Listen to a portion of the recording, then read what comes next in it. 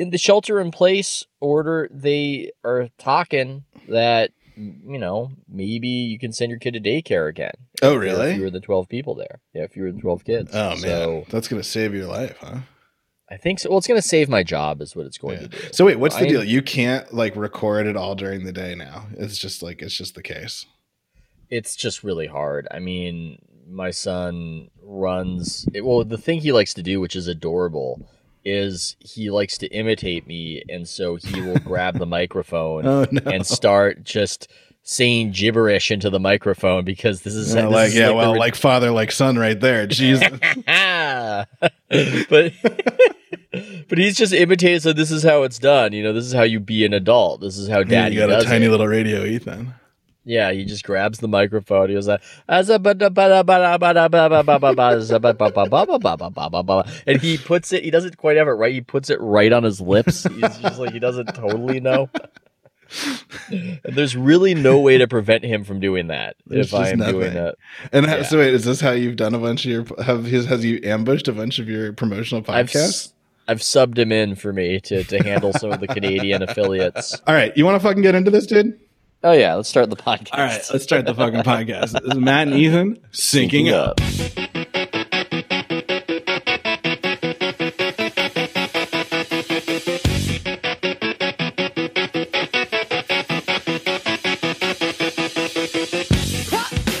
Feels good to be podcasting, Matt. Feels great to be podcasting with you, Ethan. It's just so good to be back here on the cast. Good. Yes. Good. Oh, God. Stuff, man. Podcasting. Oh, God, Matt. No, Matt. That was like a horse coming sound effect that I had. This whole podcast is, will Matt get Ethan fired in their little hobby podcast on tech and media? That's the whole point of this, right? That's the whole point of podcasting is to get fired or to never get hired again. Never Get Hired Again podcast featuring Matt and Ethan. Never get hired again. I'm going to never get hired again. So call in with your story that'll make sure you're never hired again. The book. I want to talk about the book, dude. That's kind of the part of the reason for the season right now, man. I want to talk to you about your book. I wrote a book, yeah. I loved it. I thought it was great. I thought you did a great job. Congratulations on your first book, my friend. Thank you. Can you imagine? Think back, 20 years. Could you have imagined that you would have written a book about Kevin Durant and the Warriors? Well, I wouldn't maybe have known who Kevin Durant was. That would have been very perplexing to me. It would have been very confusing. I wouldn't know what the Warriors were. That would have been even more confusing because they were such a bad team. I think just writing a book in general, I don't know. It is crazy. I mean, I'm not trying to brag. I don't know. Maybe men don't read, so it might not be that great overall. I have no idea. But men don't know how to read, yeah. Men don't know how to read because I had the number one best-selling book in sports. Yeah, that's a good way. Cool. It's like we're negging the listeners into buying your book. Well, they don't read, so never buy the book. You don't read, so you don't. Well, no, because I did take it. I supplanted at one point Moneyball that week for the best-selling book in sports. But I thought to myself, supplanted a 10-year-old book? That's incredible. Well, I thought to myself, Moneyball was the last time men read a book. That was the last time. It was Moneyball. Last time sports fan man, and there are a lot of sports fans who do read a lot of the great basketball books that have been out there, 7 Seconds or Less. And I really liked Collision Slow Crossers, which was a football book. Don't use my podcast to curry favor with other fucking basketball authors. I don't give a shit about these stupid books. Well, anyway, but yeah, for whatever reason, men stopped reading. I think it's because internet porn became a thing. That's my theory. That's your theory. That's my theory. Pornhub. That's my theory. I mean, prove me wrong. Prove me wrong. I could read about sports, or I could jerk my dick off. Oh, that second one sounds pretty. Which one will make me come? Oh, the second one. It could have been much worse, man. You could have been doing a book tour. You could have had to go to all these places and not just talk to people. I could have been doing a book tour before it was obvious that this was a highly communicable disease and just been shaking all the hands and coughing and all the faces. Do you think it would have been better for your book if you died of COVID or worse? Oh, definitely. Oh my God, probably. Yeah, because it would be you'd be martyred. Yeah, and what would my legacy be? I'm not sure, but but the depressing thing is people would talk about it on Twitter in the sports world for a day, and then they would just move on to like the next silly thing the next day. Yeah. I mean, that's become very clear to me. I mean, it really shows. Twitter is a great reminder of just how ephemeral everything is, including human life. And it really does feel like somebody dying becomes the topic du jour. And then, well, they're no longer the topic. Maybe if it's a Kobe Bryant thing, then it lingers a little bit and people compete in their grieving. But for the most part, no, it's just on to the next thing. Like, oh, Robin Williams died. Oh, this headline in the New York Post is so mean about him. Boycott them. Oh, well, but next thing. But I guess, well, two things. One, like, is that Twitter? Or is that just people? For one, because like, also, like, I don't know, how long are we supposed to like linger in these moments, just generally? I mean, you're supposed to think about every 80-something-year-old celebrity who dies for at least a month. You got to sit Shiva for every celebrity who dies. Shiva? Speaking of sitting Shiva, your hair is getting wildly Jewy, my friend. I mean, look really? at this. Is Yeah, that my look at your curls? hair. It's my nice Yeah, it's going all curls. curly. Look at that. Yeah, Look thank at that. you. Yeah. Wow. Well, Allie wants to cut my hair, and why not? Who cares? Fine, cut it. If it makes her happy more than anybody. Yeah, if it makes her happy, whatever makes. Hey, you know what I say? Happy wife, happy life. Happy life. I always say that. Yeah. What's good for the goose? I feel like Is good for the that's gander. like a Slate thing where it's like, it's actually inversely correlated. And they ran a study, and it's actually the more miserable your wife is, the happier you are. Men It's a good love it when Slate their pitch. wife is miserable. There's nothing gives a man more pleasure than when his wife is found out to be wrong about something. If I get to tell my wife, and I told you so. Oh my god! I can tell my wife so. Oh, I feel like with Allie, she's right most of the time. So it feels like a Little Giants. This is the one time I win. And but what is it this feels rooted in? extra Is this special. like, is this important for our like credibility within the marriage? Like credibility. Well, that's the for, thing. like, who like leads? Well, this is the thing that I learned from living with you is that when I famously ate the hummus that you didn't want me to eat all of the hummus, I learned the lesson because I was immediately defensive when you confronted me about it. And then I realized that there's no high court that will descend and decide this and will go, Ethan, Matt said that you could have the hummus. He didn't articulate the exact amount, and therefore he cannot be angry. Like that would not happen. So all that matters is my friend is mad at me. I have transgressed, and so I should apologize. And I'm gonna I think set a lot this of up in case people we use this. I'm gonna set this up because we use this. So when Ethan and I lived together, my girlfriend's mother at the time gave me a huge tub of homemade hummus. Like think of like one of the larger like rectangular Tupperware things full of hummus, and it was like way more than I was ever going to eat. And so I told Ethan, "Hey man, yeah, please have some of this." And then like a day or two later, I was like looking to have some hummus, and it was all gone. Ethan had eaten all of the hummus. like a little My hummus girlfriend's Smeagol. mom had given me. Like you came home and I was Ethan, I was shirtless, hunched over, like basically like just hummus crumbs, like goops sitting everywhere. It's like, Ethan, what happened to the hummus? He's like, you said I could have it. You could have some. I mean, it wasn't in my wildest dreams. Imagine that you were the type of golem who would eat all of the hummus. But then Ethan refused to apologize. For years, Ethan refused to apologize. For years? For years, Ethan You're refused changing to the apologize. story now. When do you remember what apologize? Have you ever you've apologized for this? We've at least That would be talked fun. about it. That would and be funny it if I counts was as an referencing apologize. this incident as when I learned maturity, but I never actually apologized for it. I was like, then I realized that what you got to do is you got to apologize. That's when I realized it. I mean, I never did it, but that's when I realized that was the thing to do.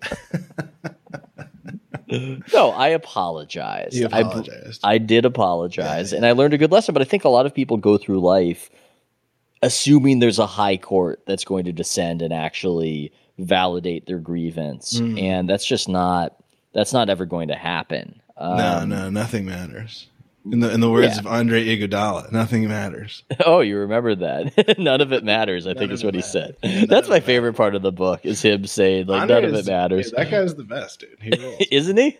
Yeah, dude, he's the best, dude. Andre Iguodala, like, oh, make the Hall of Fame, I give a speech, then there's some other motherfucker, and then there's another motherfucker after that, and there's another motherfucker after that. None of it matters.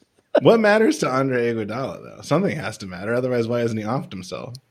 The way he would describe it, and I should have put a little bit more of this in the book, is he's chasing, in the way surfers chase the perfect wave and they're addicted to it, he's chasing that just perfect sequence of play where everything's clicking and they're all sharing the ball. That's the Nirvana. Yeah, he's chasing a flow state. This is how he would describe it. I don't think it's totally true. I think he likes some of the accomplishments and all that. But that's how he would understand that. That's how he would characterize it.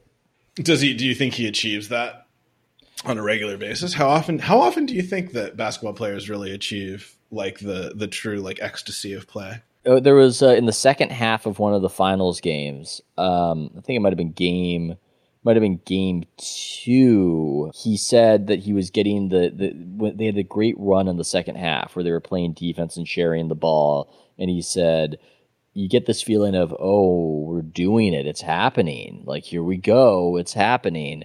And I think with this Warriors team, it happened more frequently than almost any other team. And for him, it was a collective flow state. Like, that's what he was chasing. It wasn't about him being in the zone. It was everybody clicking.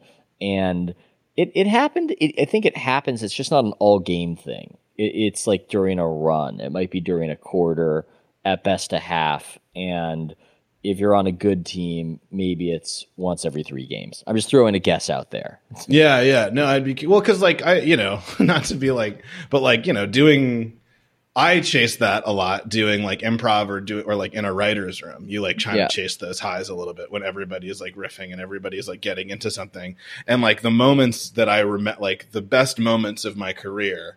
Like in my mind, the things that I'm chasing are moments like that, but they aren't that frequent. Like when it's like really, when like it's really those like fucking like, holy shit, this is why I do this. Holy shit, this is so fucking funny. Holy shit, like how do we capture this and put it in a show or do something with it? It actually isn't that often. Teamwork, yeah, totally. Teamwork's incredible. Just it's the principle of many hands makes the work light, but it also opens you up to things that you wouldn't have otherwise seen. I mean, it does have an almost hallucinogenic, perspective altering effect on you. That's definitely something to chase. That's the right thing to chase, but it's also something that doesn't necessarily sustain one's individual life happiness, even if sometimes you achieve it. But it's something that you would reorient your life around to try to catch, to try to like keep getting and to get as frequently as possible. Yeah, I suppose, because that's what surfers do. That's what Andre does. That's what people who do a lot of these kind, I think musicians, like, and like, there's like varying degrees of it, right? I'm sure he gets like a little bit of it or something comes together or you can like approximate it. But also the bar for it probably gets higher and higher. Like like, would he have been able to achieve one of those states in just a regular game? Or does it take the pressure of a playoff or like finals to even really get to that state? Like, does it feel that much better to get into that flow, that collective flow when it's in the finals, when it's like everything? I always felt that the Warriors got to a level of good to where, kind of like in The Pawnbroker, where he stabs himself in the hand just to feel something, that they would put themselves in a painful backs to the wall situation just to heighten it all, just to get out of it. Yeah, just to get out of it. It's like Ann Coulter. That's what we always talk about with Ann Coulter. That's Ann Coulter. That's what Ann Coulter is. I'm convinced that Ann Coulter's whole deal is that she just loves arguing, and so she like takes the most indefensible position because she just needs the high of arguing her way out of it somehow. We should make it clear that you did a show on Comedy Central that was on where we saw her. I was in the studio audience where it was Moshe Kasher's show Problematic, and she was a fascinating performer to watch just do her thing. It was fascinating. It really was wild. Yeah. But that's what it felt like. It was like she was just taking positions that like no reasonable person would ever do, because to her this was nothing going on this show. Like, what does she give a shit? I just remember her really cutting into Lucian. What's his last name? Lucian Wintrich. Sort of this foppish, kind of cartoonish young guy. The poor man's Milo. Who was obviously drunk, and I think she resented that he was her ally on the stage in a way, and sort of a youthful usurper who wasn't taking the performance seriously. And she kept cutting into him with little barbs in the breaks, and really seemed to have more enmity towards him than any liberal in the audience. You said it back. I remember afterwards you were like, she was sunning him during the breaks. She was like telling him how to behave and what to do so that he wouldn't continue to embarrass her. Yeah, and embarrass himself. Right. And the movement. Don't the embarrass the movement. All right, fuck it. Let's get into this shit. We were just about to get into the podcast last time we were talking. But Ethan, I decided I'm going to change my tack. Before it was like we got one question in basically before this, but it felt weird. And correct me if tell me if this is wrong. It felt weird for me to ask you a question about your book. It felt weird to me because it felt like I was just like interviewing you about your book. Yeah. And although obviously when we have conversations, I ask you questions. It felt like I had this like formulated question that I was asking you to respond to. And I'm going through, and I'm almost going through a press junket-esque thing. Right. And so you, one of my dearest friends in the world, became somebody on the junket. And I just suddenly felt that way. And it was weird. Even as I was asking it, I felt like a load of baggage that's on you right now answering these questions. I suddenly felt it load onto me in this weird way. And I immediately was like, oh no, I don't want this. I don't like this. So I'm not going to do that. Instead, I think what I'm going to do is I'm just going to tell you what I thought. And then I want you to react. Okay. Because I think that's more us. You know what? Hell yes. Hell yes to that. I just like, just having some of the pressure taken off me. I do enjoy the interviews, by the way, where people read the book because we can talk about certain things and ideas, but the worst is when they haven't and just talk about it and explain what it's about. And those are terrible. You just feel like you're doing all the lifting and you've done it before. Yeah. And also, but we're not too, we're going to talk about tech and we're going to talk about other things and we're going to talk about the book from that perspective, I assume. But I like this, Matt. I'm excited about this. All right, cool. Then as long as it doesn't offend you, I'm going to immediately tell you how wrong you were. No, I'm actually not at all. I'm going to base more. It's like, these are some of the observations I had, and I want to kind of like bounce them off you and see what you thought about them. So one of the bigger overarching things that I was thinking while reading the book, and especially as you just said, we're going to kind of like focus, I think, on like some of the tech and social media stuff like that. But the thing, and we've talked a lot about this before because it's so interesting, right? But Adam Silver kind of talking about how he notices how depressed players are now. Yeah. Partially because young people are more depressed right now. I think a lot of it having to do with social media is just depressing all of us. But I kind of have this like bigger notion that that was, to me, a big thing that social media is doing as it's flattening out everything and flattening out the importance of all the things that we do, destroying publishing, destroying taking up space for all other forms of media and other forms of attention grabbing things to exist, is I think it's the great institution destroyer. It's undermining our institutions. So the metaphor that I use a lot is that, it's salting the ground. It's making it so that no other institutions can grow unless those institutions are on those platforms, but then by necessity, they're owned. You know what I mean? It's not an independent shop. It's your website is twitter.com/Ethan Strauss or Sherwood Strauss or whatever you decided to pick. Whatever I went with at the time. So, and that's appended to me forever. Yeah, Sherwood. I remember when you did that. It was really funny. I thought it was funny too. So anyway, and so what I wonder is social media even undermining the institution that is the NBA, that is the National Basketball Association? Yes. 1,000 times yes. And so then when I'm going to kind of move, if this is true, then that is true. So if that institution now is losing part of its meaning, right? If you're undermining an institution, I think part of it is you're undermining its meaning. You're undermining its importance. You're undermining all the things that go into an institution, which are things like memory, belonging, shit. things like that. And if you, I don't want to interrupt. Sure. I'm sorry, because you're on a roll. I mean, this is fascinating to me because you're articulating something and people have a sense of it who are in the world and criticize things the NBA is doing, but you don't care at all about the NBA. No. You don't pay attention to the NBA. I care about you and I care about the thing you're interested in. Yeah. And I watch basketball. It's fun.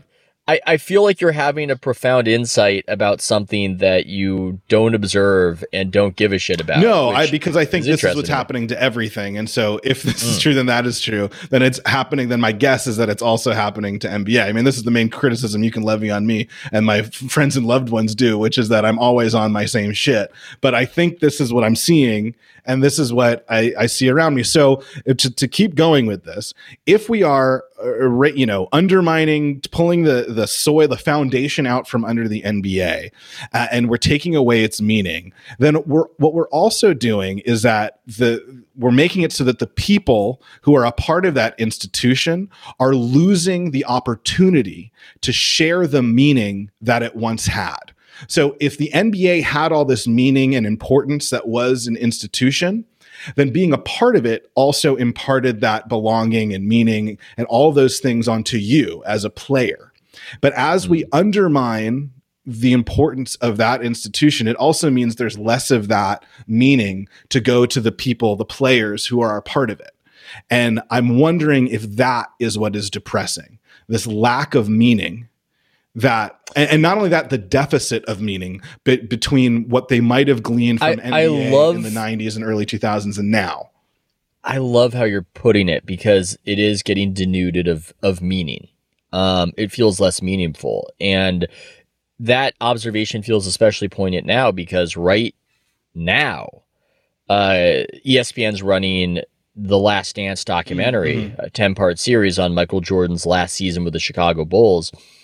It's getting tremendous ratings and people are really juiced on it and into it. And it feels like a dispatch from another era where it meant something more. Right. Where it just had more meaning. And a lot of it's constant. A lot of the issues that befall a team, battles of ego, feeling that you don't get enough credit, all that stuff, it was always thus. Right.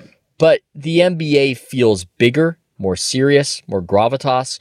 And, that's not an easy thing to accomplish in a way because you perceive sports as silly and it is silly. It's throwing an orb at a ring. Well, it's funny because I perceive sports as meaningless, right? Yes. So already I'm starting from a low bar. But yes. No, but that's a joke. Like I understand the metaphor that is sports and why we like watching people perform the best they can at a discrete task and why it's impressive and cool and shared memories. Oh yeah. And just and culture. Like having shared memories. Right. And we're all reliving that, and there's a profound nostalgia for it, and something was lost along the way. It's not like that anymore. People might think that, and you always hear that criticism. I'm getting sick of that criticism.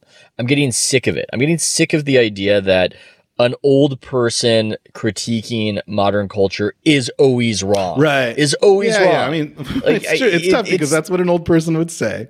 But I know. But it also, it's like kind of it's like a smoke screen. It can, because if it actually is getting worse, the places, the institutions that are existing, social media, Twitter, Facebook, these companies can hide behind it. They can gaslight us into thinking that like, oh no, this is what old people always said. Yeah, people are always resisting, the future, and they're always Luddites, right? And that's you will, in the future, people will see that this was actually. They'll be saying that this was so great and this was the height of everything.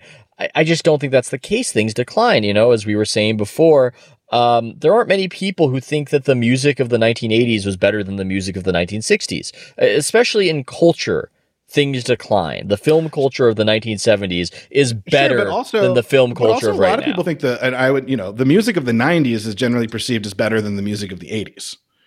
Yes. right? Like the 80s was a bit of a lull. Like there are lulls. I just want us to get to a place where we can say that things can improve or get worse, and there's not necessarily a trajectory upward no matter what. And I think that we've been locked into that just perhaps because the boomers were so influential in culture, and they were beating back against a lot of the wrong opinions of their parents. And so we have now imbibed this sense of the young people are always right, the old people are always wrong, and now old people have absorbed that sensibility, and they're so diffident in their opinions, and they couch it, and they go, I know I sound like an old man when I say it. I know like, you know what? Fuck that. Things get worse. A lot of things get worse. You know, and like there's rose-colored glasses and whatever, all this shit, but like I think we can discreetly say that institutions, and this isn't crazy. This is what a lot of these companies set out to do, was to get rid of the gatekeepers. It was to get rid of institutions, because for a long time we believed institutions were bad. I really love that movie Cabin in the Woods. Did you ever see that movie, Cabin in the Woods? I did not. It's a really great movie. It's Joss Whedon made it. I think he co-wrote it, but it's like kind of takes on like horror tropes, but it has a very interesting ending that I remember when I saw it, I couldn't stop thinking about, because they kind of let the bad guys win in it. But kind of part of it is this message of like, well, fuck it. The old thing sucked. So why don't we tear it down and see what happens? Like these old institutions, these old tropes, these old cliches. And I remember being, in my early 20s and like believing that. And believing that institutions had failed us. The Wire, right? Famously about how institutions fail everyone involved. We were like pretty down on institutions. And now we're kind of reaping what we sowed, because we've made these institution destroying machines, the most efficient ones in history. And a lot of shit sucks. A lot of it's making things suck more. And my metric for this that I was thinking about, or I don't know if it's a metric, but it's like one day when somebody does finally have the fucking balls to break up these companies and to do it, it's and like media can, like the flowers of like media can once again, of culture and of creativity can once again like flower from the soil. It's gonna feel great, and we're gonna look back on this and be like, this fucking sucks. We finished out memes. We can't do any more. I'm not so sanguine about doing that. I fear unintended consequences, but I just think it's worth at least observing that certain things have gotten worse, so we know that what we're dealing with, and certain things have gotten better as well. If we're taking it back to the NBA, the players of today are bigger, faster, and stronger than the players in the late 80s and the 90s. They are better basketball players. The difference is that the meaning isn't there, right? like Which is even more tragic. It's a dearth of meaning attached to all of this. And I think social media, the growth of social media, plays a role, combined with ABC, Disney really getting into a very low attention span way of trying to communicate with the fans. And in some ways, I think underestimating the intelligence of the fans and trying to wring whatever content it can out of the Twitter conversation, using Twitter as a producer to produce their segments. This is the race to the bottom that also that these platforms facilitate in media, is that it is just a race to like the lowest production, because Twitter is a platform that sucks everyone dry. It's an infinite feed. And when I was on Ben Thompson's podcast, I thought he made a good observation that ESPN spends so much money on getting these sports games, so they're not making the money off selling those ads. They're making the money off having these various sports talk shows where they debate the latest Twitter controversy of the day. And my view of that is that they're making withdrawals, not investments. Yeah. This sort of aggregation of these are quick highs. Yeah, these are quick highs versus the old stodgy NBC Sports of the 1990s, which had a magnificent artistry. And even you probably know about the NBA and NBC theme song. Sure. The famous John Tesh theme song. And they would do these basketball, ball. They would, dude, I love that.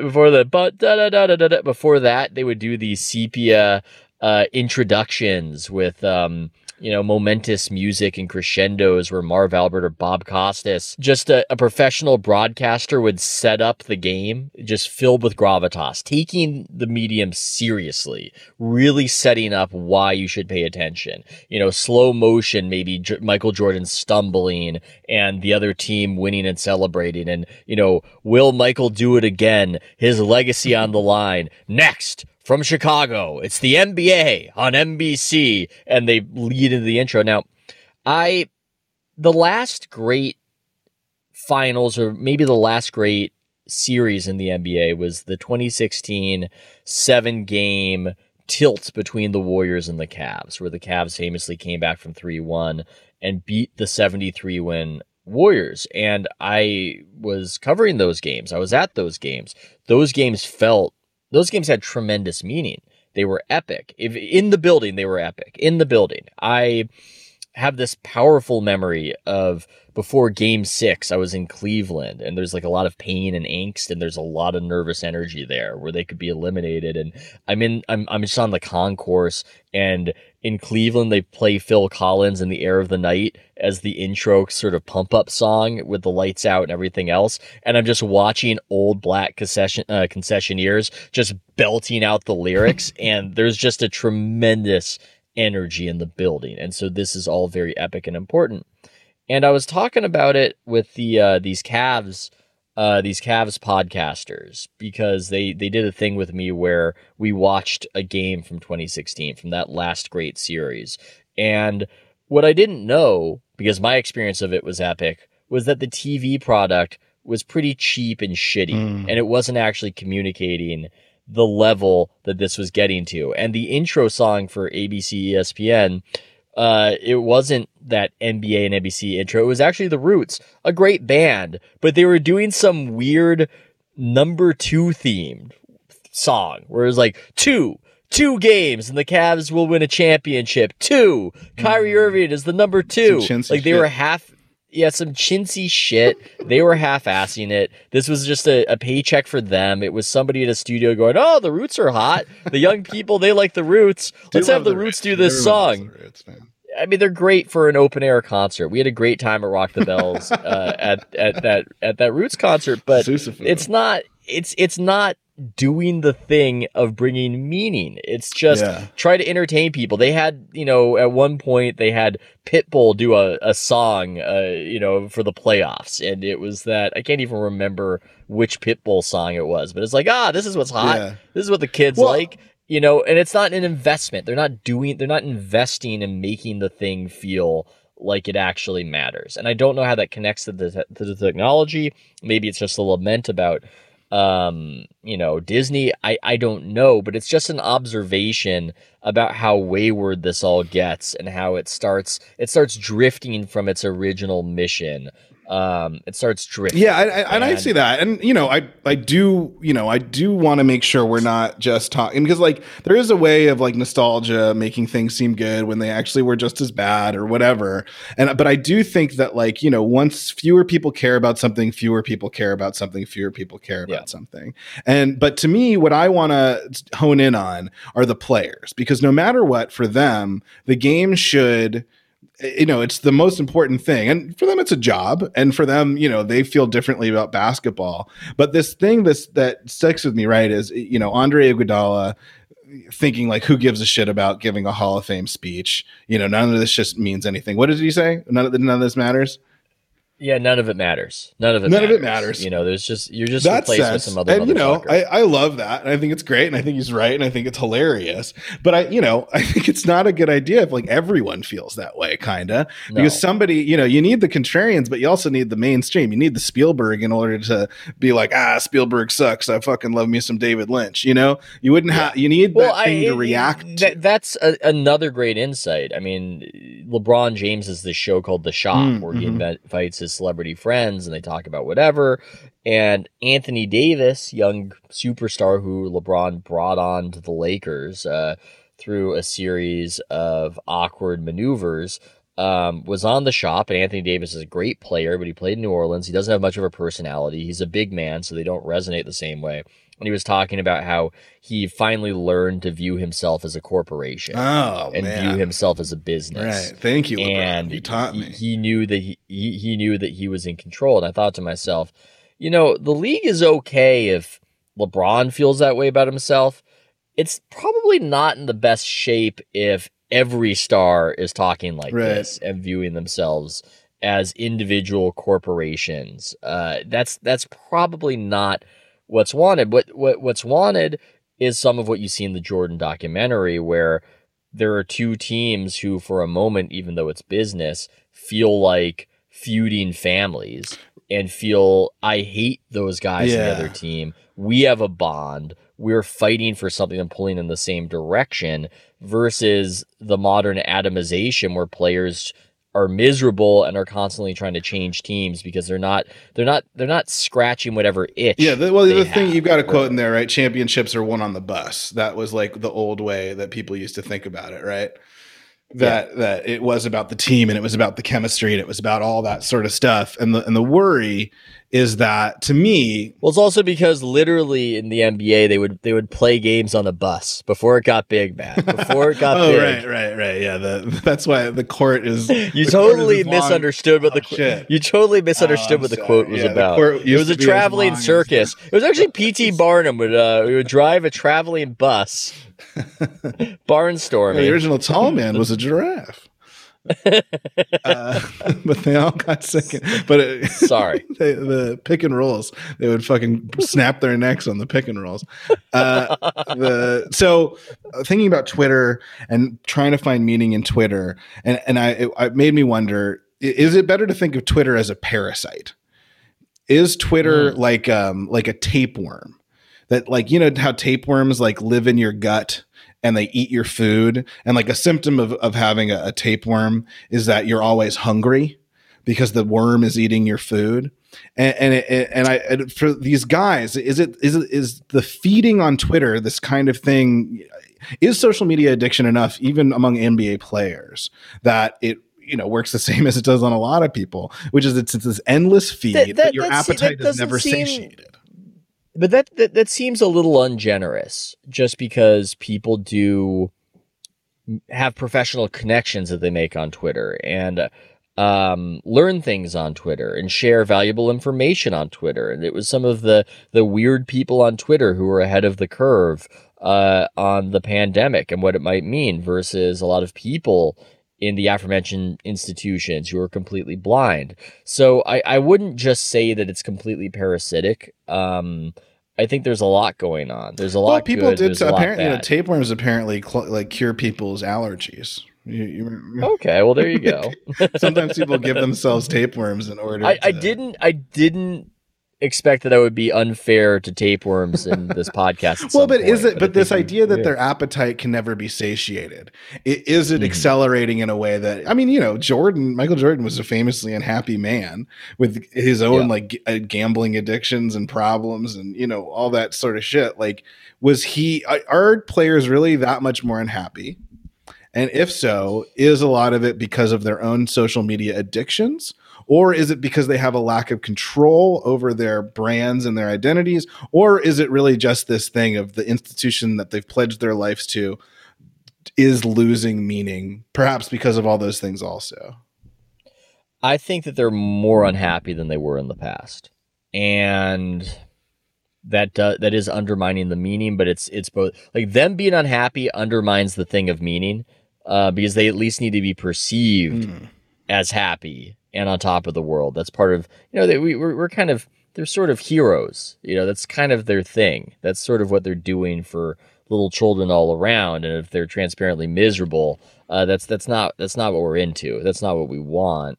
And it is a cycle. It's like their unhappiness seeps meaning from the endeavor, and the endeavor is losing meaning in other ways, which helps make them less happy because, they're so cynical. How could they possibly think that they're a part of something bigger than themselves and something that matters? And it's just all about feeding the ego, and it's all about ephemera. And I think that it's in a nasty tailspin that way. And I think I'm right, but sometimes, Matt, I wonder if we're the ones who are wrong, and that, I mean this generally, that we're a little bit declinist about what social media is doing to people and how they're thinking, and the culture's overall health. And sometimes I wonder if everybody else, these things that I view as unhealthy expressions of the culture, these things, the ways in which people are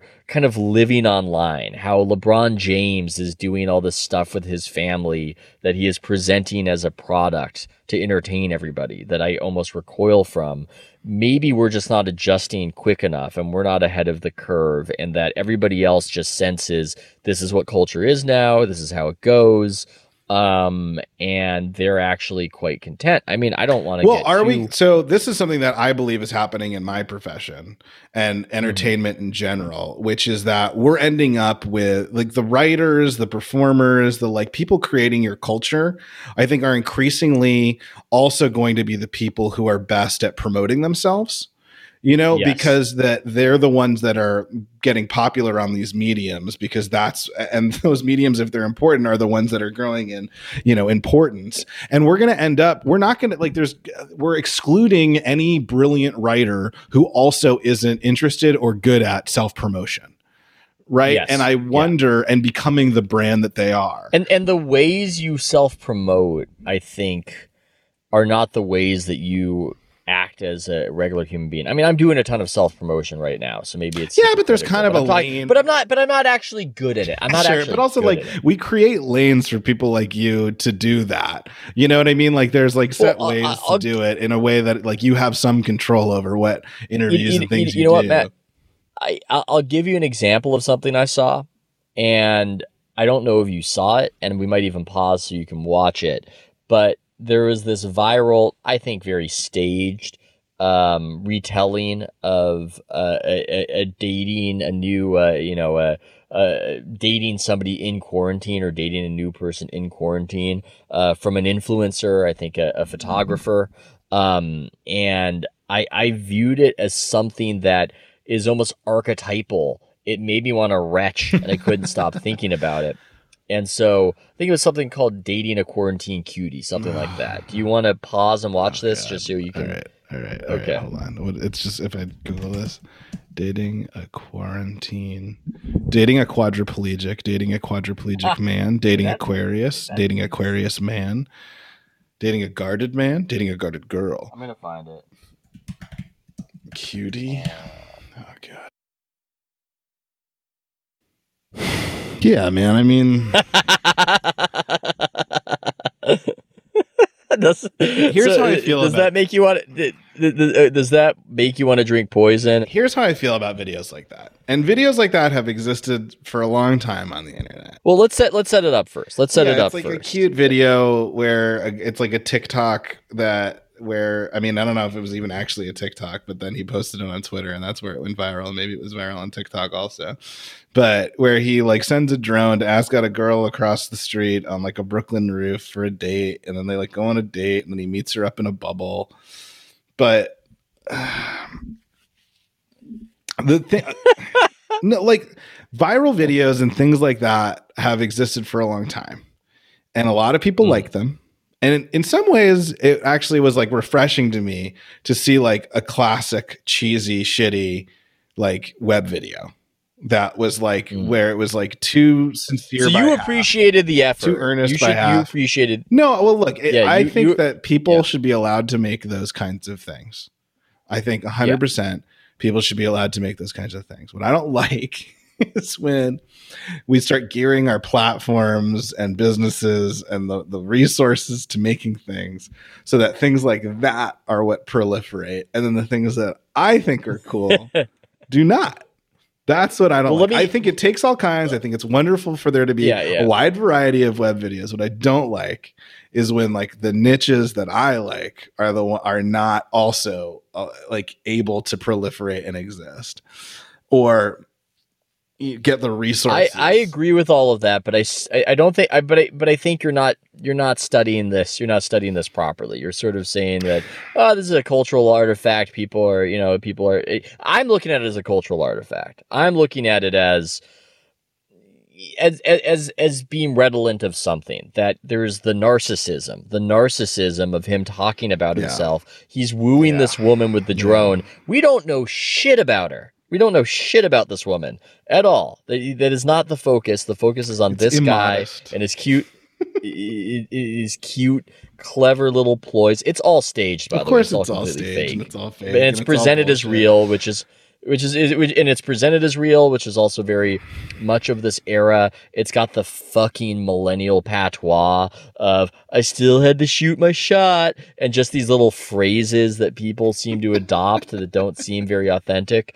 It's just lame. It's lame bullshit made by lame fucking losers. But it's insanely viral. Sure, like it went insanely viral, and but it's also, I mean, it's kind of the moment and zeitgeisty, and the thing about it most of all, which I think is emblematic of the era, Matt, is how cheery it is amid not a cheery thing. But maybe that's something because you're like about because you're always presenting, like, kind of on Instagram, you're always presenting how what gets me is the cloying nature of these kinds of things. And again, I think people like this should be allowed to make shit, whatever, do whatever the fuck you want. But what to me, it feels like more and more culture is dictated by people who are also able to turn themselves into brands. And that's what I'm saying. Okay, so let me get, I need to get it all out. I watch something like this, and I think to myself, I do not like this person. I would not like this person in real life. This is a level of narcissism that is insane to me. It's insane to document all of the things you're doing in pursuing a date. It's really weird. In this case, I think contrived, but it's narcissistic. It's just, there's something about it that I find to be off. But it's insanely viral, and this guy is very successful in but you're also like, this guy's probably some sort of predator. I don't even know. I don't want to go there. But I look at it as, Matt, are we just overthinkers? No. And a lot of these people, they get with it. Like, you know what I always remember, Matt? You know what I always remember? And I don't want to. You can cut that. You can cut this. You can cut this if you want to cut this. But I remember when we were in high school and you felt a certain way watching your prom date and her friends dancing to the window, to the wall. And like in the way you see now, it was like very pre-TikTok, because TikTok, you'll see people, there was a viral dance these girls were doing cutesy viral dances to just depraved like sex acts in the lyrics. But they were doing like "to the window, to the wall, till the sweat drips down my balls," and they were doing a little waterfall with their hands, and you were just going, ugh, and to be clear, if they were doing it with a sense of irony, I think you would have been totally charmed. But there was no sense that, like, what they were just sort of, is that there's a large set of testicles above you, and the sweat is dripping down your face.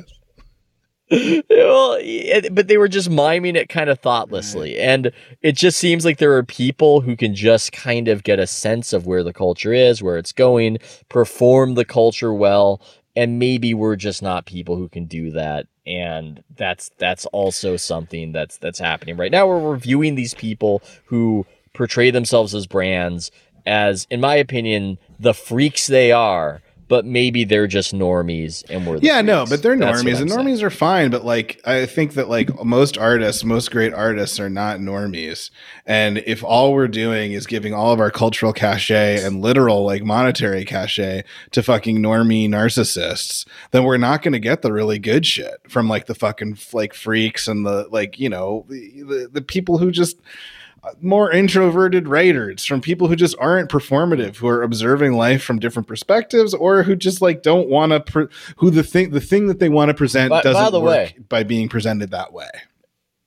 I am. You want to talk about some hypocrisy, by the way? Sure. Look at me, somebody who has made myself a character in my own book, decrying the narcissism. No, but like it's of this. Yeah, but it's this but successful. But it's like yeah, tweeter. sure, but yeah, whatever. Well, you get it. There's people who get it, and there's people who not. This is the oldest shit. You get it or you don't. But here, but let me bring us back, because here's a question for you. I'm sorry, and even though I promised there weren't questions, but this is like, do you think that this focus on becoming your own brand is going to impact the level of play and the level of quality in the NBA? Be that either individual players succeeding who maybe shouldn't be just because they're much better at building their own brand, or not allowing, being so individualistic that teams don't perform together as well if they're made up of all these collective, atomized, as you point out, brands. I think that they can still perform because the goal is still to win, and that I don't think that has changed too much. So I think the quality of play is mostly untouched. Certain people get famous for stupid reasons, often if they play for the Lakers and they date a Kardashian. And there are certain incentives to wanting the shot or wanting to play a certain way, and that all exists. But it's really more the teams themselves aren't making the players happy, and the teams themselves then don't get to simmer and stew and evolve, and they just get broken up quickly because players are looking around, they're going, I'm not getting as much out of this situation as this situation is getting from me. I'm out. I'm chasing this thing. I'm trying to fill this void in my soul, and I'm not getting it at this new place I wound up at. Okay, well, I'm going to try the next place. I'm going to try the next place. It's less that it's hurting the level of actual play on the court, and it's more that it's making every situation more short term, which, taking it back to our theme, deprives it of meaning. Well, but if this is ephemeral, what is ephemeral is less meaningful typically, unless it's somebody shooting you dead. That tends to have a Okay, well, so here, did KD's need and search for meaning, which led him to want a championship by joining the Warriors, because there was this endless need that he had for greatness or whatever, and maybe that was basketball driven more so than it was social media driven, but that drew that. Well, he wanted it to be basketball driven. I see him as a bit of a tragic figure in that he wanted to be the best and be recognized the best through basketball alone. He is a righteous anger in that way, almost, that if I win and I beat LeBron and I'm on the best team, I will finally be at the top of the mountain and recognized as such. But the game isn't necessarily played that way. He had this issue of wanting this external validation from sources he was mad about not giving him his proper credit, whom he'd been arguing with and insulting in direct messages and in public. And then, lo and behold, he turns on the next day after winning the championship, and those very same people aren't giving him a pat on the back and calling him the best player. So, in a way, he wanted it to be pure, but the problem is, if you ultimately want the validation of media and social media, you've got to play a different kind of game. But what you've got to do little videos of you doing. So he should have been more clean. He should have been like that. Is that what you're saying? I don't know what he should have been. I think what he should have done, if he could have done it, is not to care. But if he didn't care in the first place, would he have ended up at the Warriors? He wouldn't have ended up at the Warriors, I don't think. And did KD ending up at the Warriors actually deprive the Warriors of better basketball? I think better is hard to say, because I think aesthetically the Warriors were more fun to watch when they were this gestalt, the whole is greater than the sum of its parts product. With Kevin Durant, the whole was less than the sum of its parts, but still more than what preceded it when the whole was greater than the sum of its parts, or whatever, just because they had so much talent. They had so much talent that they didn't have to try as hard to beat teams. But that product just wasn't as captivating. And a lot of people believe that Kevin Durant coming to the Warriors hurt interest in the league overall. It threw things out of balance, that it was lame. People who are Warriors fans might disagree, but that is the standard take of fans who don't have a dog in the fight. That it was ultimately, it was a lame move. It just sucked. It was a lame move. Yeah, it just sucked. It just made, I saw the local affiliate put out a tweet saying, what would the Warriors documentary be called? And I saw an NBA Twitter person say, in kind of a satirizing the 30 for 30 intros, what if I told you that a team could decrease interest in the league by 65%? There's this sense that, Kevin Durant joining the Warriors fucked things up. And joining the Warriors was ultimately a move he made because he was chasing, he was chasing a certain kind of validation. Why do you think he was so mad at you? I think a sense of, he was leaving the Warriors. Yeah, he disconnected from the team.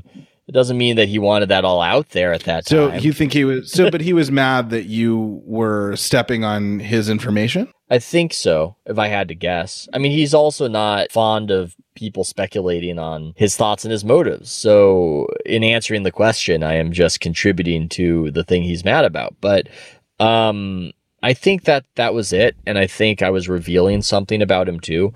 Look, I have no way of knowing this. But if I had to guess, the aspect of the article that might have made him angriest was my saying that beating LeBron James and not being recognized as the best player after beating him had caused the ennui where he was not satisfied with the Warriors and he was planning to go elsewhere. Because that's what people on the team were telling me. But I think that was... so you think he got, so you touched the nerve. You think he got mad because you were telling him how he felt and it was right, but he didn't want to admit that you were right. Yeah. And I think there's also an aspect too, I think a resentment of you don't deserve to be telling people this. I think that's what it was about when he was saying, you don't talk to nobody, when you don't talk to blah, blah, blah. When he was saying all that, it was a sense of, well, you should know me better and know these other guys better. Like, you don't have the credibility. You don't have, like, there's something about me. Maybe it's that I'm a nerd. I don't know what it is, where I think in his view, perhaps, I didn't deserve to have the information I had. I think that's how I viewed it anyway, because I was right. I mean, it's been further validated. A little rat like you shouldn't have been causing him so much fucking pain.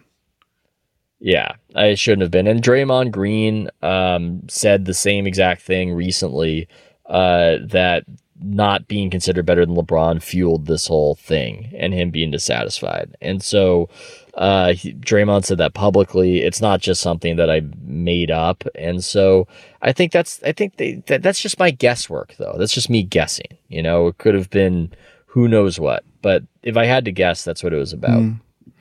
And I get that. So I can understand. The other thing that you point to as creating this atomized, league is the, basically this like 1 year contract and salary cap theory. Do you think that do you think that's more likely the reason for this atomization, or do you think that it goes hand in hand with all this social media shit? I think the shorter contracts are part of it. But it wasn't expected that players would want the shorter contracts. That was the thing that was unexpected. And I think the players wanting the shorter contracts. The unintended consequence. I think the players wanting the shorter contracts, it's a result of them not being happy with their situations, maybe enjoying the leverage they have over teams, over, I don't know, a more healthy dynamic. And there was an element of social contagion. LeBron left the Cavs, shocked the world, leaving the Cavs for the Miami Heat. Everybody was mad at him, it seemed. Then he eventually was a hero again, and he didn't actually tarnish his legacy by doing that. And then he went back to Cleveland, won a championship, and then he went to the Lakers. And so LeBron is going place to place to place to place to place to place to place. And other stars, other superstars, they want to be like LeBron. So that's a social contagion where they're trying to do what LeBron did, and it seems like the good idea isn't to stay with one team for a long time to build one's brand, but to hop from team to team to team, except that doesn't actually work for most stars or even most superstars. It just clouds the public's mind as to what you're associated with. And not only do people want to outplay LeBron, but you got to outbrand LeBron. You got to outbrand, you're not going to outbrand LeBron, which is going to cause a whole another level of ennui. Not only could you not play better than LeBron, or you know what, maybe you did play better than LeBron, and maybe you did better than LeBron, but nobody gives. That's what happened to Kevin Durant. Nobody gives you credit. That's what happened to Kevin Durant. But yeah, I think there's an element of social contagion where they wanted to be like LeBron and move from team to team to team. But the guy who moves to all these teams who doesn't have the fame of LeBron James and he's just trying to make it, instead becomes a vagabond. He becomes a man without a country, and he's not associated with anything. You know, Michael Jordan was great, but if Michael Jordan played with a bunch of different teams instead of us associating him with the red and black and the Chicago Bulls and everything that came with it, he's not Michael Jordan. So yeah, it's not a healthy dynamic. So projecting out, NBA is losing meaning. NBA is not even having a fucking season. Yeah. Ratings are dropping. Where does this go? I don't know where it goes. And that's why we should shift to the next thing, because maybe where it goes will come from the next thing, which is your fascination with Uber venture capitalist Mark Andreesen's viral article. This build article. Yeah. All right, let's pivot. How we need to build. Let's pivot. Matt, let's build. Let's build this conversation. Let's build. All right, so talking about some more tech shit, and whatever. We'll find a way to tie this together or whatever. But so the last week or something, I was like yelling at Ethan about this fucking article. So Mark Andreessen, who created Netscape Navigator, the classic browser, and I have to credit him for that. Love Netscape. Thank you, sir. He's now Andreessen Horowitz, which is a major VC. He's and the Andreessen part of Andreessen Horowitz, and he like opines on a blog, I guess, or whatever, but he wrote something last week that reverberated around the tech world, blah, blah, blah. But his whole article about building, it was like a rah rallying cry to Silicon Valley that, we've got to build now. The whole problem, the reason we're in this coronavirus problem is because we weren't building. The reason why everything's stagnant is because we aren't building. And it just always strikes me, these tech people always are saying that we have to build. And it feels to me, it's like if cancer was noticing that the rest of the body around it was dying, and its solution was, it's because we're not replicating enough, when that was what the problem was in the first place. Cancer was destroying and squishing and smashing all the organs around, and its solution is, shit, I guess we got to build more. I love that analogy, and I can identify what aggravates you about what he's saying, even though I liked a lot of what he was saying when I was reading the article, and even though I think that people do need to be inspired to do big things, to do grand things. We are in a bit of cultural lethargy, and we need people who are just full of vigor and trying to do the next great thing. I think that's important, but I think what you're identifying and responding to is how it doesn't seem like these titans of tech view themselves as part of the problem, and they don't observe that, yes, you can build things that are good and you can build things that are bad. Right. They aren't necessarily, there's no ordained rule of God that whatever you built that succeeded in the marketplace of tech is of societal benefit. The philosophy at Facebook is move fast and break things. It's a little cheeky, move fast and break things. Moving fast and breaking things is a fucking terrible idea in real life. Right. I mean, it's funny that it's viewed as good, but the idea is that it's almost a social Darwinism that if we succeed, we're giving people what they want, and ultimately it comes out in the wash that what we're doing is positive, and any losers in this scenario are just losers, and that's somebody else's problem to deal with. That's what it is. It's move fast to break things, and when things are broken, it's somebody else's problem. I think that was also the ethos of Gawker, ironically, kind of an enemy of a lot of the Silicon Valley pomposity, but they had a very move fast and break things. If whatever we're reporting hurts people or harms people, that's just somebody else's problem. And I think that's what's aggravating. It's you doing the things you want to do, and even being successful is not guaranteed to make life better. It actually can make life worse. And we will entrust you with more of the responsibility, perhaps, of doing these projects, doing these big things, if we recognize that it can go bad. But we don't seem to get a lot of that. There's no apologies that like resonate or that feel real coming out of Silicon Valley, that come out of these places. There's no acknowledgement. I mean, like even the conversation we just had, right? That these tech building is depriving the NBA, something people really love, of meaning and potentially quality and viewership, and it could be going into decline because. And we should state, for listeners who aren't big NBA fans, we should say that it is an explicit alliance between Twitter and the NBA. There's something called NBA Twitter. Jack Dorsey talks up NBA Twitter, and the NBA tried to make Twitter very much part of what it was doing and glean a first mover advantage, and it totally immiserated the players. So congratulations. Right. The unintended consequences of hugging this cancer were that it was going to, it started to grow into you. It started becoming you. And so what strikes me about, this article, and I think like a lot of talk around it, is like, it's just so frustrating watching all this, like just complete unself-awareness, and also all the resources that are going into these places. And now, the thinking right now with the coronavirus is that these tech companies are just going to end up stronger. They're going to come out of this, and like all these other smaller businesses, smaller entities. Yeah, because we're learning how to be more atomized right now. This is almost a dry run. I'm not a conspiracy theorist, so I would say an accidental dry run of how we become even more, lonely and dependent. Right. No, this is great. And they're making a lot of money. They're, everything else is failing. They're going to come out stronger, and they're going to have, all these people will have all these routines to fall back on that are, ordering a lot more, telecommunication or telecommuting. It's a dystopian dress rehearsal. Why wouldn't they want to create another one of these situations? What is the incentive for them? I do not believe that anybody engineered the coronavirus.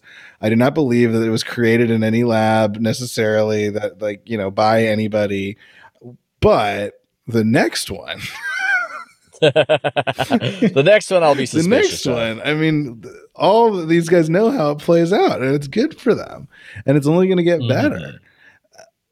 Well, I think, I'm sympathetic to why they tell themselves the story they tell themselves, that nothing succeeds like success, and we're just giving people what they want, and this is actually advancing society forward, and anybody criticizing it brings us back to the idea of anybody criticizing is a Luddite, and they will be validated by history. I think you almost need to tell yourself that. Otherwise, it's scary. I mean, maybe I need to tell myself that. Like if I were to really grapple, I write things, bad things happen. Like people get fired, it doesn't go well sometimes, or I'm hurting somebody psychologically because I'm exposing to the public things they didn't want exposed. And I can either tell myself a pleasant story about how it's the truth and that's what matters, and ultimately what matters is the readers, and I'm all about the readers. Or I can start grappling with the idea that a lot of the things I do might be bad on balance, and then, man, I'm going to lose my motivation to do anything at that point. Yeah, I feel, the problem is also like these unintended consequences that, so here, since we're just like shadow boxing, let me read part of this. essay towards the end here. And again, like it's so vague in a lot of ways that it's hard to disagree with a lot of it unless you like think about the whole overarching context. But here, this is from the essay. Every step of the way, to everyone around us, we should be asking the question, what are you building? What are you building directly, or helping other people to build, or teaching other people to build, or taking care of people who are building? We're all going to be Tom Waits's. What are you building in there? What are you building directly, or helping other people to dirigible? Build? Okay. What are you building? So if the work you're doing isn't leading to something being built or taking care of people directly, we failed you, and we need to get you into a position or occupation or a career where you contribute to building. So here, actually, this is the one sentence I agree with here. Because I think, and later here, he says, I expect this essay to be the target of criticism. Here's a modest proposal to my critics. Instead of attacking my ideas of what to build, conceive your own. What do you think we should build? There's an excellent chance I agree with you. But the whole problem with these, monopoly companies is that they prevent things from being built. And the building that they're doing is not letting people conceive of their own things to build. Well, it's ironic because he's saying we need to build, and you're looking at it as the greatest thing that you could do is just destroy yourselves. That would be the way to fertilize like Matthew McConaughey and True Detective, that the only noble thing that humanity could do is march to extinction. In the case of this, that is I'm not there. I mean, I like certain things that they have given us. I mean, sure. Being a beat writer in the NBA before Uber was sucked. Like Uber made everything so much easier. A lot of cities don't have plentiful taxis, especially lower level cities, and it's just a lot of these companies made it's like half slavery. They made half slavery possible again. Well, I know Uber is the thing that it's troublesome to acknowledge because their business practices, that's not the best. But slavery is a great business model. It really is. It's fantastic. And maybe you're not all the way at slavery, but you're like getting close.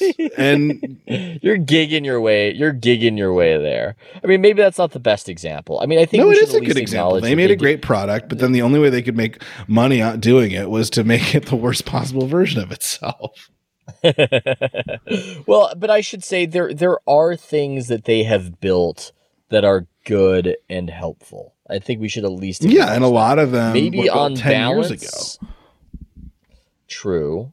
But I think maybe on balance, a lot of what they're building has not really been moving us forward. What has Facebook built in the last 10 years? What has Google built in the last 10 years? What has even Amazon built? And Amazon arguably the best of all these, other than more efficiency, built in the last 10 years. All this innovation happened 10 years ago before they had to have a business model that, started destroying other people's ability to build things. Yeah. Well, I mean, they tried to build some things and those things weren't that great or weren't what was needed. Google Glass did not become the headwear of the world like they might have anticipated. But maybe that's a result of once you get a monopoly, you start to get you start to get fat and lazy. Yeah. I mean, some of the competitive Darwinian principles are so. And for whatever reason, I think in the Douthit book that I haven't read, there's an argument for this, that our technological advancement is very surface level. And it's nothing compared to the actual technological advancement that you'd see in the not too distant past, where I'm maybe not savvy enough to quote recent innovations and inventions, but we're not having the equivalent of somebody inventing the steam engine, but for 2020. We're not having that happen. No. Everyone is just like clamoring to like build things that'll make a bunch of money. And it's because these people like fucking Mark Andreessen, the only things that they'll invest in are things that are going to give them 10x return on their investment. And a lot of those things like suck or are like big bets on something that will suck in the future. The very controversial, oft loathed, quite wrong about coronavirus, Elon Musk, somebody who actually has made a good effort to build tangible things. Yeah, most. Or is he LARPing as somebody? I mean, does? look, he's sending rockets to fucking space. You can't argue with that. He's making electric cars. He's making solar panels. I mean, I do think that I think it's hard not to have a softer spot for him than for these other guys, because he's not actively creating monopolies and preventing other things from existing. He's just like plowing his money and resources into building things. That said, he is himself, an egomaniac, and he, he's like a dick or whatever. But, I think like those are his own personal problems. But yeah, I do think he's doing a better job than a lot of these other guys. I mean, maybe people need to focus on building things that are less abstract. I mean, maybe that's the thing. Maybe that's where we went wrong, where so much of tech became about the communication technology, which, I mean, for obvious reasons, you can make a ton of money and shape culture and whatnot. But it seems like we're not getting many cool actual inventions. We're just not letting people make those things. So the Scott Galloway talks about this, who I like a lot, on the Pivot podcast, where we're kind of in like the worst of both worlds right now, where we have these monopolies that are making it so that nobody can take up any space. And then anybody who would, because these monopolies are afraid of regulation, they're not going to acquire any companies right now. So there's no purpose. The only purpose prior to, in the last 5 to 10 years, to make a company was to be acquired by one of these larger companies. Now, because these companies aren't acquiring, there's no reason to build, because you can't make something that's successful on its own because they're monopolies, and you can't make something that'll be successful by being bought out because these companies aren't buying. So why do anything? And so this guy, I also wonder if these companies are sometimes expanding beyond their expertise. 100%. In tech, there's this paranoia that if you don't expand into whatever, then you will be swallowed up by somebody bigger. And so can you imagine? I mean, like, look, Palmer Luckey was like a fucking alt-right Pepe boy, but like if Oculus had remained independent, can you imagine what they would have been able to create? And you could make the argument, well, Facebook gave them a lot more resources to do shit, and maybe that's true. And maybe you could point to Magic Leap, which is this company in Florida that like people plowed billions of dollars into and hasn't shown fucking anything and is about to shut down, as evidence of that we aren't ready for VR. But also, like, nobody, like, Oculus is like a shadow of what it could be, and mostly because it's lame as fuck. And it got bought by this bigger entity that it probably stems from some sort of paranoia of this is a new space. Yeah, if we haven't conquered this space, then it will swallow us up, because that seems to happen in tech, where any aspect of communication or entertainment that you don't have a piece of can potentially be used against you and into an assault on your castle. 100%. And so there's one little thing about this, that because I know some analysis of this article got this, like, had this bizarre misinterpretation of it, and in rereading it, I'm not even sure if Andreessen understood it, which is the term regulatory capture. In this article, Mark Andreessen, let me read the paragraph here. The problem is desire. We need to want these things. The problem is inertia. We need to want these things more than we want to prevent these things.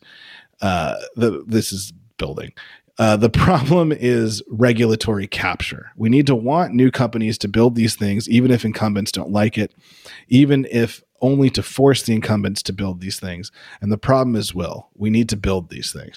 So regulatory capture, I'm not positive that Andreessen doesn't think that regulatory capture, I think he thinks it means the opposite of what it means. Yeah, well, typically my sense of regulatory capture is the idea that the regulators are too friendly with the people they're regulating and therefore go soft on them. The way he's using it doesn't make it sound like that, and I can't tell if he legitimately doesn't understand it, or if I'm missing something, or if he's doing something cheeky and saying that this is the real regulatory capture. It's not what we commonly think of as regulatory. Yeah, capture. I think that he doesn't understand. I think that this guy and Silicon Valley is so unfamiliar with regulation that they don't not even. They've never been regulated. They've never been regulated. That they don't even know this key term, which is regulatory capture, which is when the regulators aren't doing their job because they've become too buddy-buddy with you. Something that they're doing constantly. Yeah, if you were working in stocks, or if you're working in, I don't know, iBanking or whatever in New York, you're probably going to have a good sense of what that term actually means. Right, but instead I think they're using it to yeah. mean that like regulations are stifling building, which is the opposite of what it is. And the fact is, like, regulation is the one thing that will actually allow us to build anything. And it's so crazy to me that So you think he means red tape? I think he thinks means he means red tape, yeah. And I think that on some analysis I've seen of this, I think definitely thinks that. And I think that it just speaks to the fact that I don't think these guys, again, they're just digging. They've dug themselves into a hole, and their answer is to keep digging the hole. And they've dug all of us into this hole. And yet, Matt, I am sympathetic to the message, and I do agree. I want to build do you not too, but disagree? I can't. Do you not, do you disagree with the thesis Of building? of building, or just this sense of we need to help society in a way, or inspire, or do something? We don't do anything big anymore, it seems, especially in this country. I 100% agree, which is why it pisses me off so much that this guy is the one saying that shit he's the biggest roadblock there is. I mean, who's the quote? Who came up with the quote that we were promised flying cars and we got 140 characters? Yeah. 280 Andreessen basically checks that in here. Where are our flying cars? Why didn't we build them? And it's because of you, man. It's because of you. It's because of the companies you invested in. Yeah, and like honestly, dude, why, if these guys are so obsessed with building, why are they even investing? Why aren't they just fucking blowing their money on making cool shit? Like, come on. Like, what are you fucking living for? Who gives a shit? If I had the amount of money that these guys do, I would just be fucking blowing it on fucking build a cathedral, man. Build a cathedral. Well, I don't even care if it's just a tribute to yourself and a testament to your own greatness. Cathedrals look fucking dope, man. The Sagrada Familia is awesome. And it's the only cathedral being built right now. But there's all these motherfuckers who could be building dope-ass modern cathedrals, and we're not getting any of them. Well, they don't believe in that. They don't believe in the religion. Who cares? Yeah, those cathedrals are evidence of the great beauty that people can achieve when they believe in the meaning of something. But we're not getting any good cathedrals anymore. But back in the day, when you thought God was watching, you were building a hell of a cathedral. Who cares? Build a cathedral to meaninglessness. I don't care. Just build something fucking cool that people can walk around and be like, this is cool. And where you employ a bunch of artisans to make something cool so that everybody can just be like, oh man, that's dope that this guy made a bunch of money and then made something cool. Who's doing that? Do you feel that way about the company that's closest to me? It's I walk by it all the time. I walked by it today. Pixar. Do you think that they succeed? Pixar makes great films. You can't argue with that, man. Pixar makes a lot of great fucking films, and they take a lot of resources and they employ a lot of artists to make really fucking cool shit. Yeah, I think there's a few companies that have used tech in order to make things that are cool. I mean, you can ride on Apple for a bunch of shit and they don't build that much stuff, but like Apple focuses on quality, on making quality products. And, Amazon to some degree has made a lot of efficient shit, but like Facebook looks like shit and it fucking acts like shit. And like Uber is fucking garbage and like Airbnb barely fucking functions. Like, fuck all this shit, man. Like, well, did you perceive Andreessen's call to arms as nationalistic and trying to recapture a lost sense of American ingenuity? Because I wonder, we talk about loss of meaning. I think there's a loss of national meaning that's plaguing people. And to be clear, when there's almost too much meaning, bad things can happen. Everybody can get revved up and cheer on wars. No, nationalism can be bad. But no, if you want to make something for your fellow citizen and your fellow man, I think that's great. I think that rules. But I don't think that's what this guy is calling for. What he's calling for is so vague that if anybody did anything, he could be like, that was my idea for them to build that. If somebody did actually go out and build like a fucking, like an elevator to the moon, Andreessen would be like, yep, I gave him that idea. I told him to build. And I funded it. Well, if he funds that, do it, man. Fucking build an elevator to the moon. Build the Tower of Babel. Fucking do it. What do you think it means? And maybe this is what we'll end on. What do you think it means that when this culture tried to get into some of these spaces, or most famously tried to get into real technological advancement with Theranos, life-saving medical technology, that it was a complete joke and a farce. What do you make of that?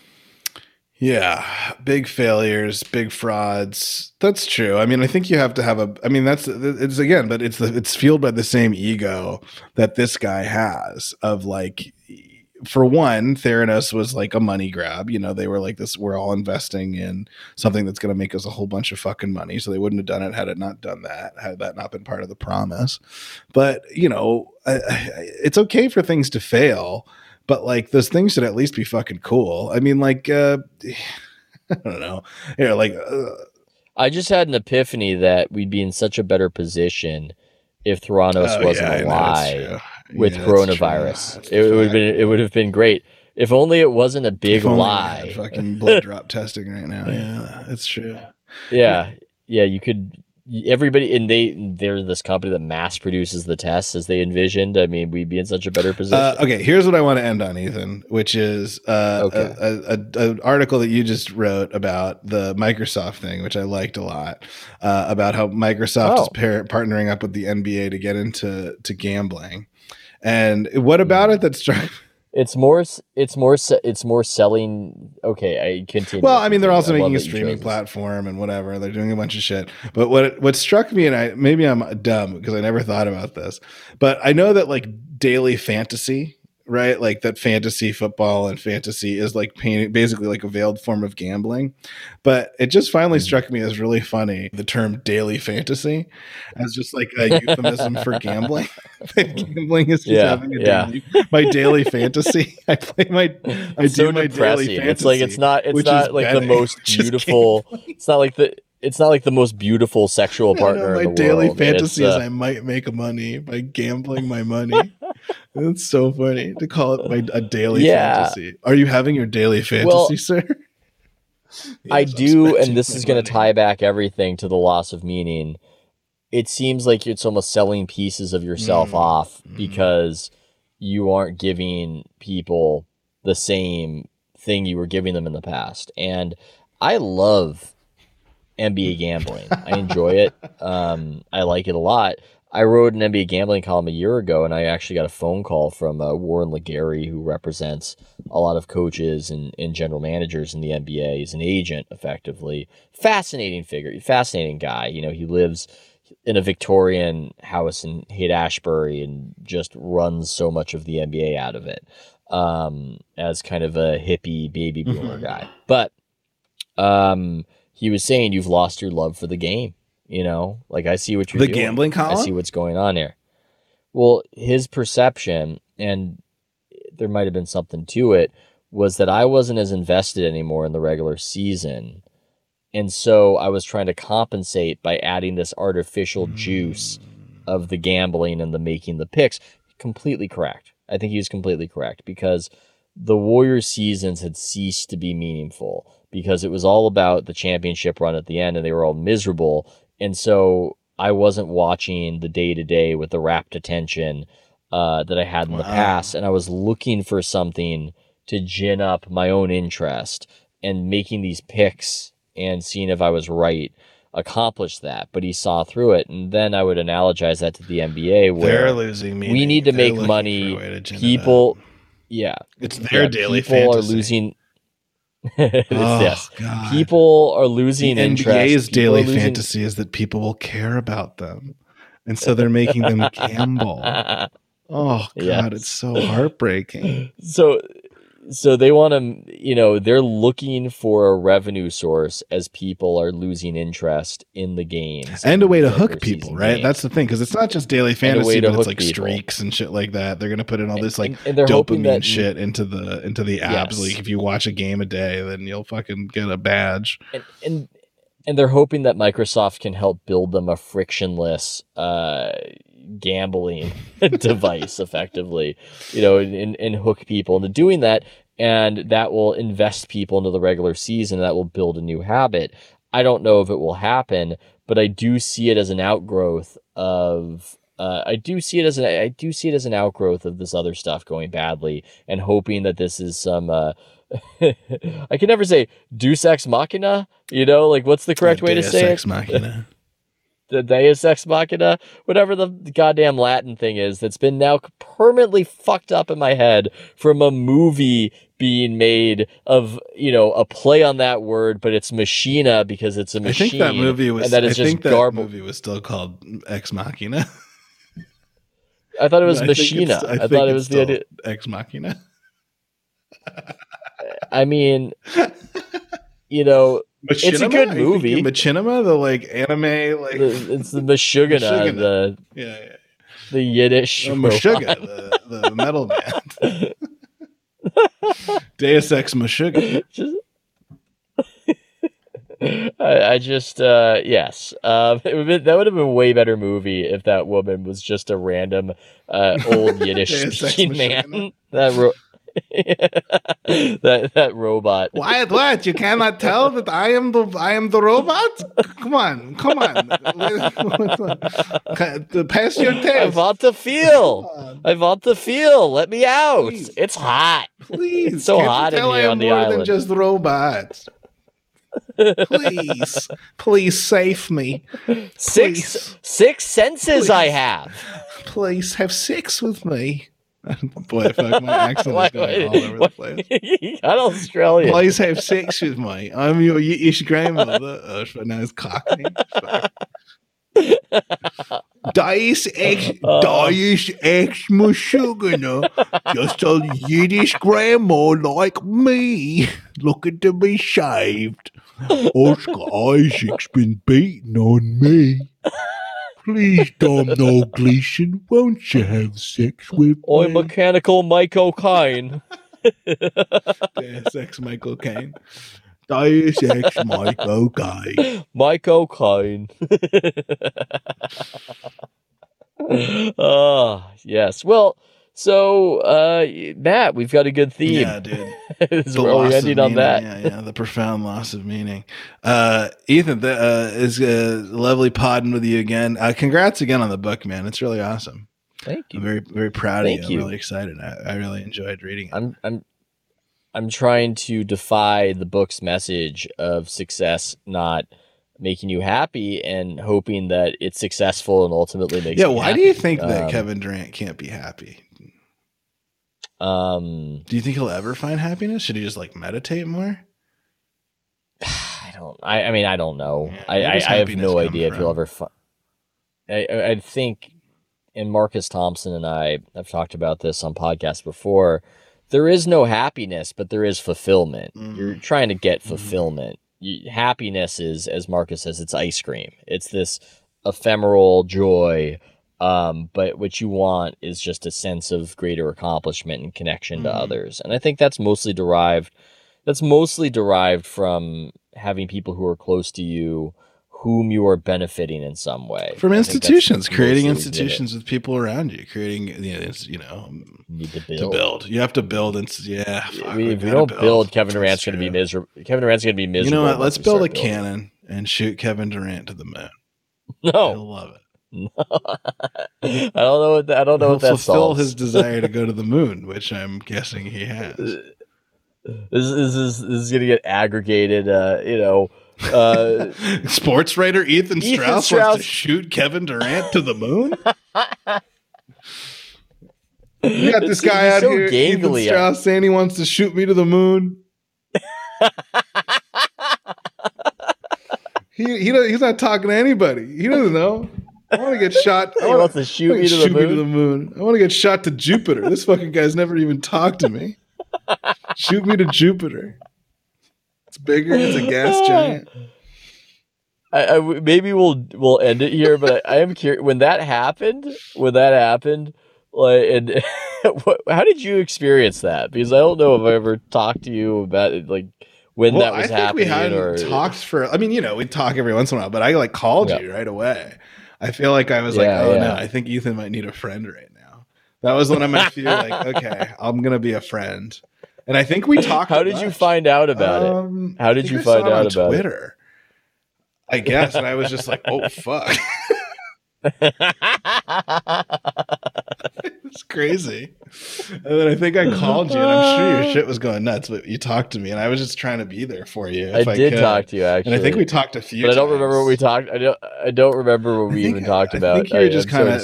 I think you were just processing like the wave was cresting about it. Well, you know what? We might have been in contact because I think you had, when you wrote something like the day or two before, you had been like concerned about it. And I feel like we were kind of in contact that week, just in general. Yeah, I kind of knew what was. Yeah, I think you were getting into some shit coming. And yeah, well, but yeah, no, I just remember I was just stoked. I thought it was awesome. I thought it was hilarious and so cool. And everybody was like, people were hitting me up like, "Yo, your buddy Ethan's getting called out." Yeah. He's a bad person. He should just apologize. I don't understand why Ethan doesn't just apologize. You in the Warriors locker room. Did you enjoy that, by the way? Did you enjoy that? Oh, I love that part of the book. I was like, yeah, all I fucking do is try to get Ethan to apologize for eating my hummus, for eating my fucking hummus. Katie, you want an apology for what Ethan wrote? I'm still waiting for one for this hummus that he fucking ate. You know, the secret is that Julie's mom uses multiple oils, like not just olive oil, like multiple kinds of oils. And so she used a bunch of oil to make this olive oil. You still want to fucking apologize. Katie, you think he's going to apologize to you? To you? I can't do it. I could never apologize. It would violate my integrity. I didn't even apologize to Matt. You think Matt would ever be friends with me again if he found out I apologized to Kevin Durant? Fuck no. Fuck no. You apologize to the stupid fucking tall man and you won't fucking apologize to me? A friend for fucking decades? You asshole. Katie, it's my fault. What if I had, now I'm thinking back to it, how hilarious. I mean, this is my sense of humor. This is the dumbest sense of humor, which is just, imagine if somebody did something terribly socially. It's a very simple sense of humor, but imagine if I had done a very passionate apology speech and then did a psych. Oh, yo, you fell for it, you fucking moron, dude. Dude, Katie, you should have seen your face, dude. I'm sorry, completely. I screwed up. You deserve more. You've done a great thing for the fans here. I never talk about all the great things that you've done. And I was just screwed up. I was going through things and I just apologize. I just hope at some level. Just fucking with you. You're crazy. Fingers were crossed by my back the whole time, dude. Damn, man, you fell for that shit. Think I'd apologize? Nah, Ethan fucking Strauss. Strauss don't apologize, man. Strauss don't sorry. Strauss don't say sorry. Sherwood. You know what Sherwood stands for? It stands for not saying sorry. Yeah. Yeah, I feel like that probably wouldn't go great as an interaction. That would probably. Man, dude, you're trying to keep your sources, man. You're trying to keep your fucking. All right, Ethan. That's why I love. No, what? Well, so I love Marcus Thompson at The Athletic, where he actually does stuff like that. He actually is playing pranks constantly. It's incredible. On the players, dude? Yeah. Oh, sure, yeah. He's written fake game stories on his phone of some sort of scandal involving a teammate and he showed Steph Curry or just like, oh boy, well, I'm just showing you this because this is about to go down. So you just need to see it. And ropes him, and then like the Warriors PR guy Raymond Ritter is ready to he's like oh man, that's good, dude. But you can't do that shit though, huh? No, it's not. I'm not good at that stuff. I'm not good at that. You know me. I have no poker face. No. None. Yeah, that's a bad gambler right there. Yeah, terrible gambler. But a great author. Okay, The Victory Machine. Victory Machine, get it on Amazon. The Victory Machine. I can't imagine. I mean, look, if you're listening to this podcast, you haven't ordered this book and left me a 5-star review on the Amazon. Well, you're just fuck you, man. Totally reasonable. I mean, it's a reasonable thing not to do. I imagine most people are like you. That's most people don't read my book, and most people don't leave 5 stars. Ethan, I have not left you any fucking reviews, man. Oh, you got to give me that 5-star, bro. That 5-star. I don't know. I'd be giving. I know it's good. I know it's something I'm supposed to chase. Amazon a data point about me. I don't know, man. I don't know. Oh, but it'd be a false data point. They would falsely think care about basketball. that you're into basketball, which would throw them off your scent. I think. Yeah, data jam. Come on. What do you got to lose? Come on. Well, anyway, Matt, great podcasting with you. This is the part of our conversation where it shifts from real to the artifice of radio and podcast. The outro. Well, that was a good show, and so thank you for for listening to the show, and could catch more. There's Matt, friend Matt, friend. Yes, friend. Thank you for friending on this with me in the microphone. We need to build. Please build. Please, won't you all build? Why aren't you building? I make money when you build. Just build. And you know what? Let me give you some money when you build so that if I give you money when build you build, Clinton. Build Clinton. Please, why don't you build Clinton? Build me a Clinton. Build me a Clinton that will make my dreams come true. Build me a Clinton. Build de Blasio. Build me a Clinton with all the gold in the world. I want you to build me a Clinton. A Clinton that will overthrow the king. Build me a Clinton. We'll overthrow Lord Kevin. Of iron and stone, gems for eyes, and a cock made of platinum. Build Clinton. Build Clinton. Build. Yes, Clinton. Build Clinton. Build Clinton. Build Clinton. Build. I'm building as fast as I can. I'm gonna hang up now. I'm just picturing Jeffrey Epstein yelling at him to build. Oh, dude, just doing his bidding. Dude, I've got 10 recording minutes remaining for this month. I can add an hour for $5. That's fucked, man. When's this month's gonna end? I'll spot me. I'll spot you the 5. 5 spot. No, that's good. That's good. All right. That's my daily fantasy, spotting you 5. My daily fantasy. All right. Take it easy, Ethan.